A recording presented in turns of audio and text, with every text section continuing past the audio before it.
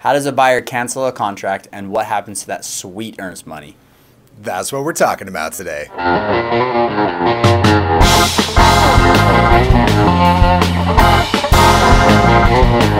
I'm Jason Christiansen, a loan officer. I'm Eric Wist, real estate agent. I'm Tyler Kazare, real estate agent. We're talking about the real estate purchase contract, the REPC.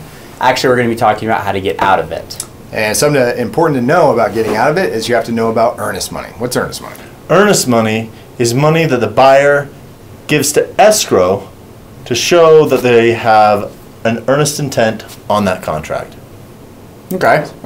So I have a client that has, we're looking at buying a $500,000 home, and they're putting $5,000 towards earnest money. 1%. 1%. Yeah, right. And that $5,000 says, hey, I'm serious about buying this house, just like you were saying. In a contract, there are a bunch of deadlines. What happens if you miss a deadline?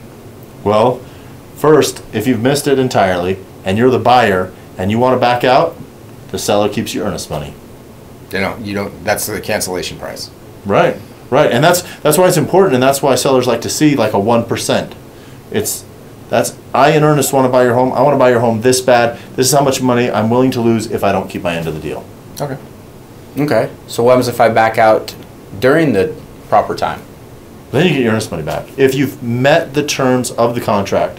Okay. If you back out because you did your due diligence before the due diligence deadline, or you didn't get financing in time for the financing appraisal deadline, or didn't appraise, that works. Okay. But if you're outside those, other things happen. So there's a lot of different things, and always talk and get information with your loan officers and agents. What about if a seller wants to back out of a contract?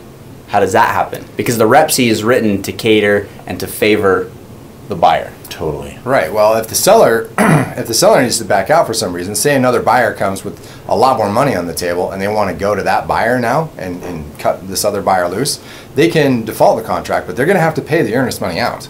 Right. They're going to have to give so the escrow will give the money back to the buyer, and then the seller is going to have to match that earnest money and give that to the buyer as I'm sorry, I backed out. So on that contract. $5,000 earnest money that my buyer put down towards, I get that refunded back to me from escrow. Get your $5,000 back. And then the seller writes a check for another $5,000. Right, I'm going to have to come up with $5,000 as So wait. sellers and give it to the buyers. What if the buyer says that's not good enough?